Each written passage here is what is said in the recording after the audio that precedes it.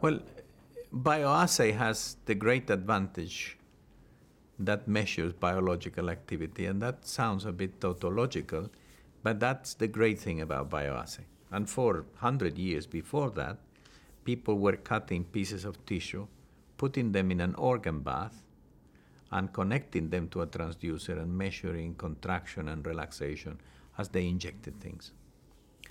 Gadum had the brilliant idea of not immersing the tissue in a physiological solution, but dripping it, so it doesn't dilute the substance very much. And what John Vane added to that was the idea of putting several tissues in a cascade.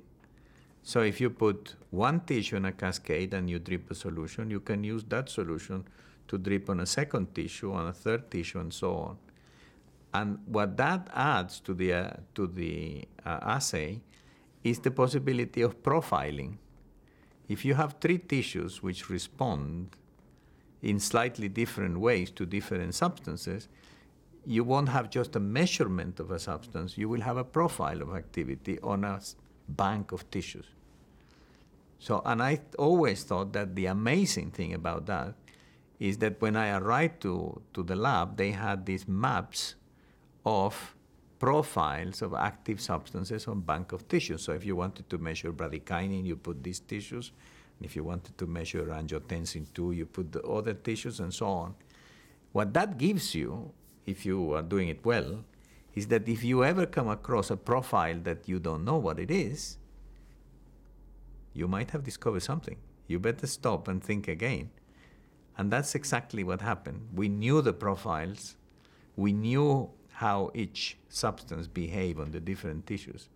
So when we came across profiles that we couldn't recognize, we were aware of the fact that we might have discovered something new. So that's the great thing about the bioassay.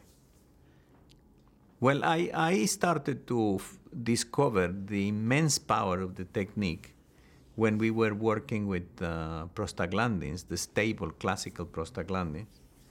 And I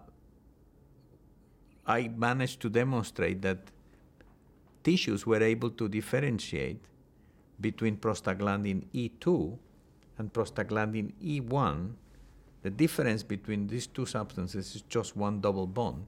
And the tissues, the profile, was able to tell you if you were working with either one or the other, which means that you have the ability to differentiate very clearly what you are looking for, and also what you were not expecting.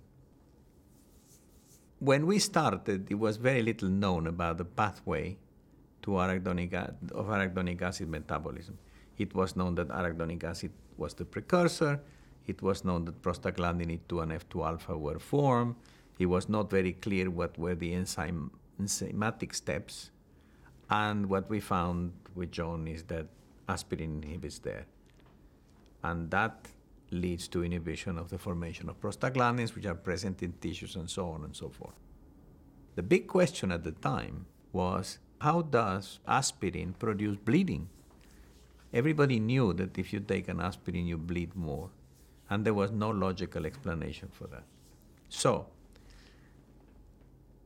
Bengt Samuelsson at the Karolinska and a man which I have just mentioned, Jim Willis at the Royal College of Surgeons, started to look for intermediates in the pathway to the formation of the stable